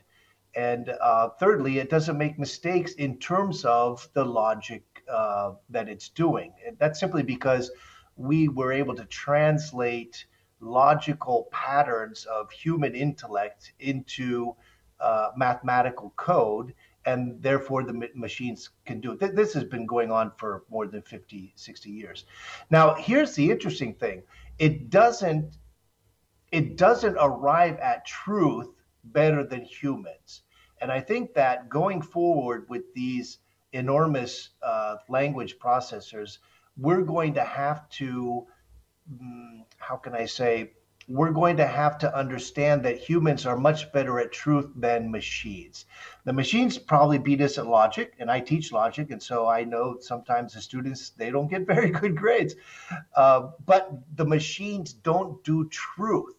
And in Anthropic, even they're very responsible. They even say that. They say, be careful about using this GPT, which is generative AI, in order to arrive at truth, because it can make mistakes. And I think that that's what we have to keep in mind.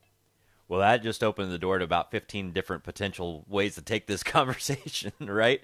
Because let's face it, we've been using computers to do logical processes better than us for a very long time, because that's what a calculator does in some ways, right? We kind of acknowledge that it's, I mean, we can work it out on a scrap of paper, or we can punch it in and get a much quicker and more accurate result. But this idea of truth, I mean, this is a different, well, I mean, you watched a lot of movies. I mean, how many sci-fi dystopian movies have been based on the idea of an AI or some kind of an android system making purely logical decisions without a human element? I mean, this is something that if you don't apply ethics to the development of it, you could go a lot of bad directions. Yeah, and I think that the leaders in the AI field are becoming more and more aware of this, and they're asking different people in the Vatican, different priests, etc., to weigh in on the ethics and the morality of these systems, simply because we don't want to give control to the machines. We want to maintain control, and we want to use the machines for our own purposes to achieve our own goals, which I think is admirable. I think that's exactly what we should be doing. But we have to be careful when we turn control over to the machines, or when we ask the machines to give us what the truth is. They don't know. You know, that I love machines, I love AI, you know that, but AIs are dumb. You know, I don't mean that in a mean way. I mean that they're not aware, they're not conscious, and therefore they don't have access to the truth necessarily. They have access to a bunch of data, they have access to the internet, et cetera, et cetera.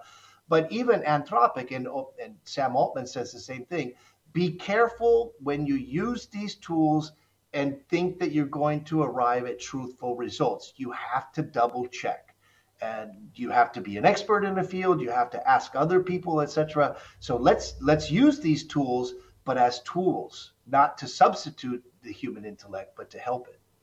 Well, and this is where that big $10 phrase that seems to come up every time here, Christian anthropology matters. What is a human being, and what does it mean to be morally oriented? What does it mean the developers of AI may fall in different places on this question, but we know where we fall about being made in the image of God. And so if we're to reflect our Creator, it matters that what we create reflects us, in a more true way, because anybody can just look at a piece of paper and say, well, this is what the logical quote-unquote thing to do is. But, if you're taking into account morality and humanity, there's a lot of things that would be logical to do in terms of raising my son, but I got to take his humanity into account, right, when I decide how to correct him or how to form him. That's just kind of basic parenting. Parenting is not done merely according to logic. Yeah, it's a great metaphor when you say we were created in the image and likeness of God. Well, we're creating artificial intelligence in our own image. So let's try to put our best image forward so that it will reflect the best of humanity, the best of what we're capable of, and not the worst. So, that's my prayer always, that let's keep focused and make these tools to work for us.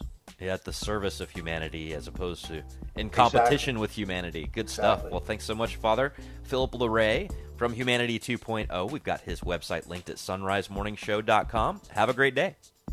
Okay, thanks, Matt. So long. All right. And again, you can find him linked at sunrisemorningshow.com along with all of the guests we speak to every day. Half past the hour, here's Anna Mitchell with news.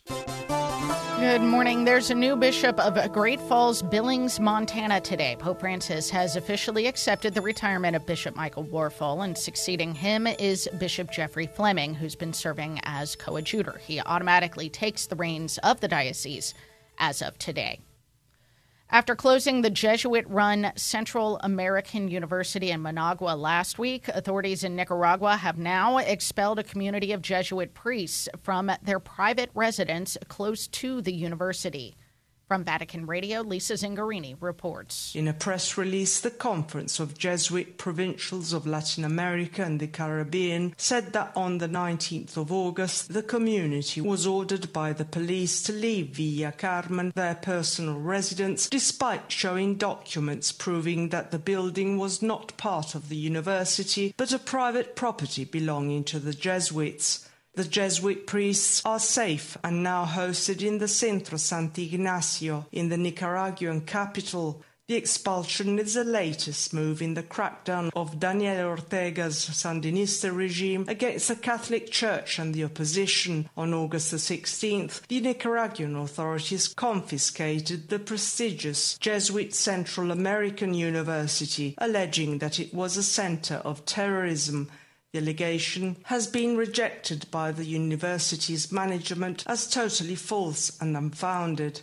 The Jesuit Superior General, Father Arturo de Souza, joined last week in expressing solidarity with the Jesuits in Nicaragua while appealing for paths of dialogue. The closure of UCA and the subsequent expulsion of the Jesuits come a year after the arrest of Bishop Rolando Alvarez of Matagalpa, who has been sentenced to over 26 years in jail and is currently detained in a high-security prison in Managua. Over the past months, several organizations have appealed for his liberation. The appeal was reiterated last week by the Inter-American Commission of Human Rights and the UN High Commissioner for Human Rights for Anglophone Central America and the Caribbean. I am Lisa Zengarini. The Holy See has confirmed that a Part 2 of Laudato Si is in the works. Vatican News reports the Holy Father had revealed in off-the-cuff remarks to a delegation from the Council of Europe yesterday that he was working on a second part to the encyclical to update it to current issues. Vatican Press Director Matteo Bruni said the updated version will focus in particular on the most extreme weather events and catastrophes affecting people across 5 continents. President Biden says the people of Maui will have everything they need to recover after the deadly wildfires. He toured the town of Lahaina yesterday, meeting with families and first responders. He stressed how much he wants Maui to regain its same character as it rebuilds. Officials say 850 people are still missing as search and rescue efforts continue, and 114 people have been confirmed dead. Former President Trump's bond in the Georgia election case is set at $200,000. Brian Shook has more. Trump's lawyers met with the Fulton County District Attorney's Office on Monday to negotiate terms of his bond and release. As part of the agreement, Trump can't perform any acts of witness intimidation or communicate directly or indirectly about the facts of the case with any co-defendants except through his lawyer. Trump and co-defendants in the case have until noon Friday to surrender. I'm Brian Shook. American workers are apparently demanding a record amount of money to take a new job. Mark Mayfield reports. According to a new survey by the New York Federal Reserve, the minimum acceptable salary offer to switch jobs topped $78,000 during the second quarter of 2023. That's an increase of about 8% from last year, and it's the highest level on record. The survey also notes a gap between the wage that workers want and what was actually offered by employers. I'm Mark Mayfield. The Archdiocese of San Francisco is headed to bankruptcy court. The Archdiocese announced yesterday it has filed for Chapter 11 bankruptcy. In a statement, the Archbishop said the move was made to facilitate settlements with abuse survivors in more than 500 lawsuits. Many of those involve abuse that allegedly occurred more than 30 years ago with priests no longer active. That's the news. It's 35 past. The Sunrise Morning Show. This past year has been a crazy roller coaster ride, but you have the power to get your business back on track by underwriting the Sunrise Morning Show. Weekday mornings, your message will reach millions of engaged Catholic listeners across the U.S. and around the globe who want to know more about and support Catholic businesses and organizations. To get national exposure for your business, ministry, or nonprofit on the Sunrise Morning Show, email me, Leah at sacredheartradio.com. That's Leah at sacredheartradio.com. Waking up with Mystic Monk coffee is definitely a better way to start your day. Not only are you getting a great cup of coffee, but your purchase helps support the life of the Carmelite monks of Wyoming. And your purchase can also help our work. All you need to do is go first to sonrisemorningshow.com. When you click the Mystic Monk link on the side of the page, we earn a commission. Support the monks and support the Sunrise Morning Show. Click the Mystic Monk link at sonrisemorningshow.com. That's sonrisemorningshow.com. The Baltimore Catechism asks, when will Christ judge us? Christ will judge us immediately after our death and on the last day. In the Gospel of Matthew, Christ reveals that he is both Savior and Judge. And so, when does this judgment happen? Well, it happens first when we die. Because when we die, our soul is separated from our body, and there we then are presented with eternity. He sees whether or not we have repented. He sees whether or not we have received the grace that he wanted to give us. And that is precisely the first judgment. But there is also the second judgment. Then all things will be revealed. We will see what others have done. We will see how we ourselves fit into God's plan. That will bring us then the condemnation or the joy. That will be our ultimate fate, to live with God in joy forever or to be without God in unhappiness forever. Reflecting on the Baltimore Catechism, I am Dominican Father Ezra Sullivan. The Sunrise Morning Show continues. I'm Matt Swaim, joined... Well, actually, I think we're waiting to get Steve Ray on the line. I don't think we have him yet. We got it.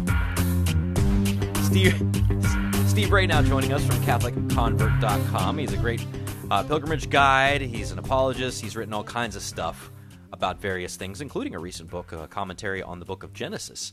Steve, good morning. Good morning, Matt. Always nice to talk with you in the morning. All right. Well, I like to talk about one of these topics more than the other. We're talking about heaven and hell today. And heaven actually has a couple of different contexts in which it's referred to in the Scriptures. So when we hear the word heaven, what kinds of ranges of meanings do we come across in the Bible? Well, there's basically two. The word heaven or heavens is used 832 times roughly in the Bible. The first one is usually with a S, heavens, which refers to the sky. God created the heavens and the earth, meaning the universe and the sky and the earth below. The other one is usually singular heaven, and that is above the sky or outside of creation. That's used 521 times, and it's referring to heaven as the dwelling of God. So God is outside of his creation. Heavens usually means the sky or part of the creation that God made. Heaven is where God dwells outside of the universe. So, for those of you who think that grammar doesn't matter, the singular and plural very much matter in this particular case. What about hell? Because some people would say it's not really in the Bible, but it's definitely in the Bible. Oh, it's in the Bible from beginning to end. It's everywhere, and but it's a little bit hard to discuss it in a sense that there's several different words. There's hell, Gehenna, lake of fire, fiery furnace or pit, unspeakable misery, place of weeping and gnashing of teeth. But there's two different meanings of hell, too. There is hell, which is the word Sheol in the Old Testament, and Hades in the New Testament, and that's not the place of the damned, of eternal fire. That's the place where the dead go while they're waiting for the redemption of Christ. And remember, it says that Jesus went down into hell in the Apostles' Creed. He descended into hell. So why did he go to hell? He didn't go to the place of the damned. He went to the place where those who had died before his redemption were waiting for him. He went down and said, "Hey guys, I did it. It's completed. Let's go. I'm taking you to heaven now." So, but there's a Gehenna, which is the hell of the damned, which is not where Jesus went. So there's the hell of the dead, where the dead are waiting for their redemption. Then there is Gehenna, or the hell of the damned. So we have to make those two distinctions when we read the Bible, because they're very different places. Well, and there are places that kind of get a new distinction after the death and resurrection of Jesus because of the relationship that we have to heaven. So there's a lot packed into that. But, when you understand hell as the abode of the dead, through the course of much of the Bible, that helps make sense of, the King James translation of Psalm 139, where, the psalmist says, "Lord, you have searched me and you know me. Even if I make my bed in hell, thou art there," right? Right. It's a different kind of understanding of a use of the word hell than we would use today, which is the place of the damned. Right. In the New Testament, you pretty much see in modern translations the word Gehenna, which means the hell of the damned, and Hades, which means the waiting place, or the place of the dead waiting to be taken up to heaven. So, for example, in Matthew 16:18, "You are Peter, on this rock I'll build my church." Some translations say, "and the gates of hell shall not prevail." But it's really the word Hades. It means the place of the dead, or the powers of death will not prevail against the church. So even in the New Testament, we see oftentimes get mixed up with the word hell is used. It could mean Gehenna, the place of the damned, or Hades, the place of the dead. You ever been attacked by a gate, Steve? No, but but the interesting thing is I'm convinced that the gates of hell here are both defensive and offensive. In other words, those that behind there, the death and the powers of death and destruction want to come out after us through the gates. But we can also have the offensive and attack the gates, in a sense, by preaching the gospel and bringing salvation to souls. So the gates of hell, of Hades, can, I think, both be defensive and offensive, depending on how we look at it.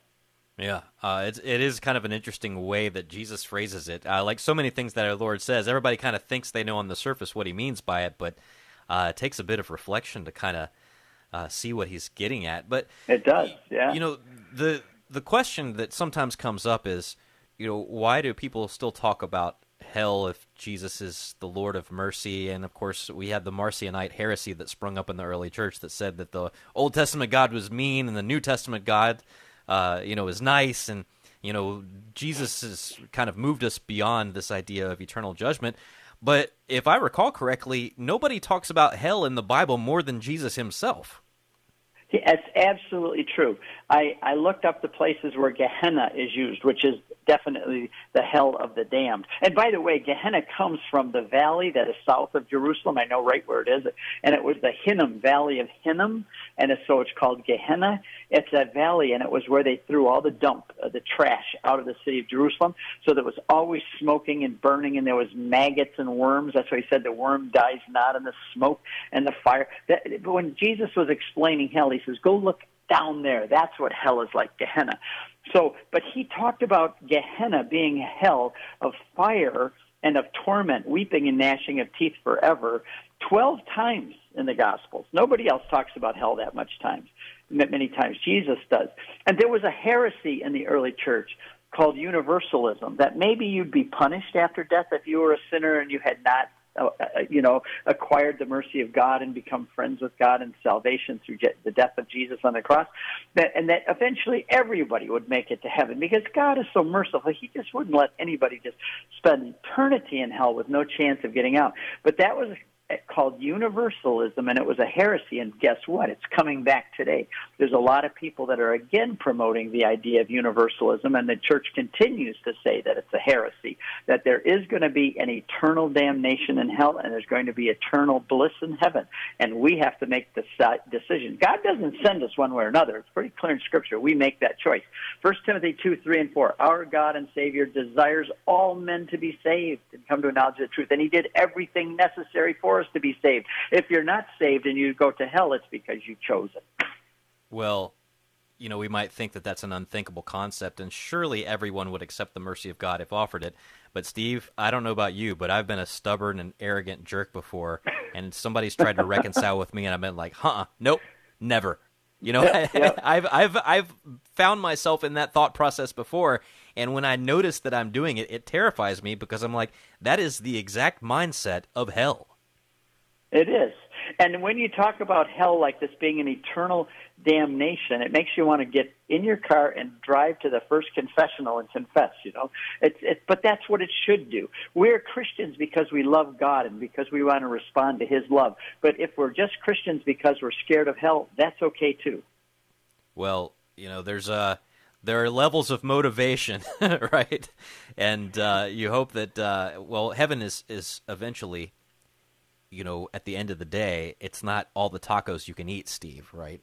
It's not, right. It's boring sitting on a cloud with a harp either. It's something much more than we often give heaven credit for being. Right, and I said to Janet, if heaven is just where I go up and sing a billion verses of Just As I Am, a hymn, I don't know that I'm going to like it up there. Just singing the same hymns, billion verses. But I think that heaven is going to be a rollicking adventure. First of all, there's nothing more exciting than discovering new things, and God is infinite, and we are always going to be finite, even in heaven. We will never exhaust all of the glories and excitement of God, even through eternity, because he's infinite. We can never exhaust him. So it's going to be one rollicking adventure of discovery and glory and excitement. And there's one verse that really intrigues me, 1 Corinthians chapter 6, 2 and 3. Do you not know that the saints will judge the world? Do you not know that we are to judge angels? When we're in heaven, we'll be judging angels. Matt, I have no clue what that means, but it sounds pretty darn exciting. It's not going to be a boring place. We're going to be busy up there. We may be discovering other universes God created. We're going to be judging good and evil.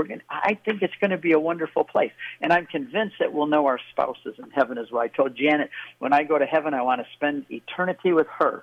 And I think that that's perfectly correct. It says that there's no marriage or giving in marriage, but that means for procreation. Nobody's going to be getting married up there and having babies.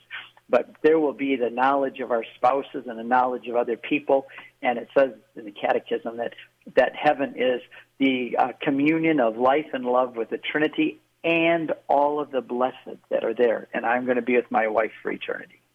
Whatever else heaven is, if we have a blessed union in this life, we will be even more united to our fellow believers in the next. So it's a fascinating thing to ponder. Steve Ray, we've got CatholicConvert.com linked at sunrisemorningshow.com. Have a wonderful day.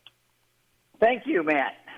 All right, speaking of heaven, let's talk about the Queen of Heaven with Kris McGregor coming up after the break. It's 13 till. Support is from Solidarity Health Share. Do you have an insurance plan that pays for everything, even things that violate your beliefs? Have you ever felt there has to be a better way, but didn't know you had any options? If you answered yes, I've got some good news for you. There is a better way and a more affordable way. Solidarity Health Share can save you hundreds of dollars each month while actually supporting your beliefs. Because the best news is that Solidarity Health Share costs a whole lot less than insurance. It's time to jump in and put your money where your faith is and put some money back into your wallet at the same time. Join Solidarity Health Share, a faith-based healthcare sharing community. Prices start as low as $384 a month for families. Call to see how much you can save. 844-334-3245. That's 844-334-3245. Solidarity Health Share, 844-334-3245. The kids got new supplies for back to school, so what do the parents get? Well, we suggest treating yourself to some good coffee, and the Mystic Monks of Wyoming have a number of blends to choose from. And when you link to the Mystic Monk Coffee site through our site, sonrisemorningshow.com, we earn a commission on whatever you buy. You can also treat yourself to a Sunrise Morning Show mug or travel mug and a water bottle for your kid in our online store. Check out our store and link to Mystic Monk Coffee at sunrisemorningshow.com.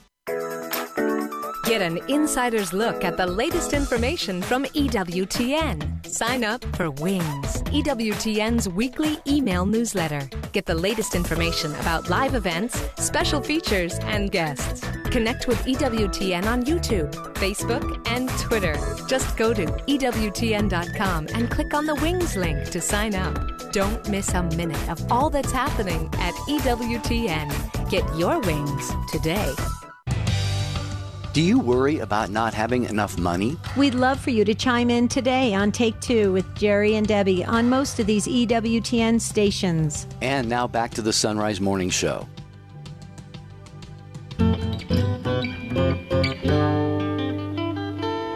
It's 11 till. Back with us now on the Sunrise Morning Show is Kris McGregor from DiscerningHearts.com. Good morning, Kris. Good morning. What a great morning it is. What a great morning. Happy Feast of the Queenship of Mary. What a beautiful feast day. Yep. Love it. Absolutely. And this week's selection from the Office of Readings is for today's feast, taken from the homilies of St. Bernard of Clairvaux. Remind us of who he is. Oh, the great doctor of the church. He is St. Bernard of Clairvaux, who lived in the year right around 1000, the beginning of a new millennium. And one of his wonderful compatriots was Hildegard von Bingen. Huh. He knew her, corresponded with her, encouraged her. He was the great encourager, as it were. And so many people came to him because he knew the spiritual journey. He was able to help so many map it through. Brought about the Cistercians, who great order, offshoot of essentially, as it were, reformed type of offshoot of the Benedictines. Absolutely an incredible man and a great lover of the Blessed Virgin Mary. Quite obviously. So this homily on the glories of the Virgin Mother is so beautiful. And Kris, not that I think in this way all the time, but definitely my apologetic mind got sparked here, because this is a great, succinct answer to those who would dismiss the Blessed Virgin Mary simply as, this vessel that God used for a little bit of time, and then when he was born, they just ignored her or something. Can you talk about what Bernard of Clairvaux had to say about God's choice to create Mary? She is the queen of humility and the queen of so many of the different things that we look at in the church, because God had fashioned her to be the vessel of the Holy of Holies. She would be free from the stain of original sin because it was about Jesus ultimately, that for the Son to be born of the Queen of the Virtues so that he could exemplify through his great sacred humanity and divinity all that would help elevate us. But it had to come from a woman who had the humility to say yes and to say it so purely. You know, it drives me nuts, Anna, when I see depictions of the Blessed Virgin Mary and it somehow robs her of her dignity. Yeah. You know, this woman who had, because even as a young girl, knew who she was. And that's the great gift of humility. It's not I'm a nothing to the extent that, I'm, not worthy of anything. No, she was a nothing to the extent that she understood that God does all things. And if I say yes to whatever he asks of me. And in this, her son ultimately would say that same type of yes in the Garden of Gethsemane and the embracing of the cross. She is just incredible. Just incredible. And what I love, one of the first lines of this homily, who could come from a virgin birth except God himself, the maker of mankind, if he was to be made man and destined to be born of man, would have to choose to create a mother whom he knew to be worthy of him, who he knew would be pleasing to him. And Bernard of Clairvaux goes on to say, it was his will that she would be unstained, that she would be pure from sin, that she would be meek and humble of heart, that she would have all of these virtues. It was his will that she would be this pure. Exactly. And when we talk about the purity, we're not just talking about what happens with the body with virginity, but also the virginity of the mind. Yes. A purity of her mind. That way, in her expression, her living out of the virtues, that the angel Gabriel, when he comes and pronounces she's full of grace. Okay, for anybody who has, he says, well, she was just like the rest of us. How can you say that, especially those who embrace and love the scriptures so much?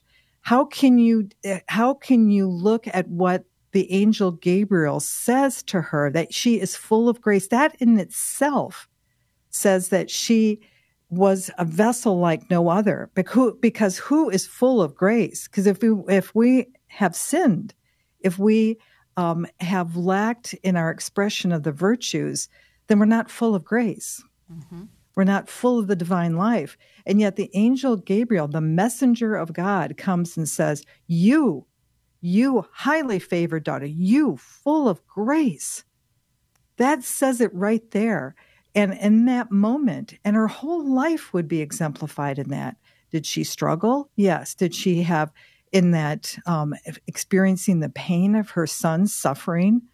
And probably in the sorrow of Joseph dying and those types of things like us.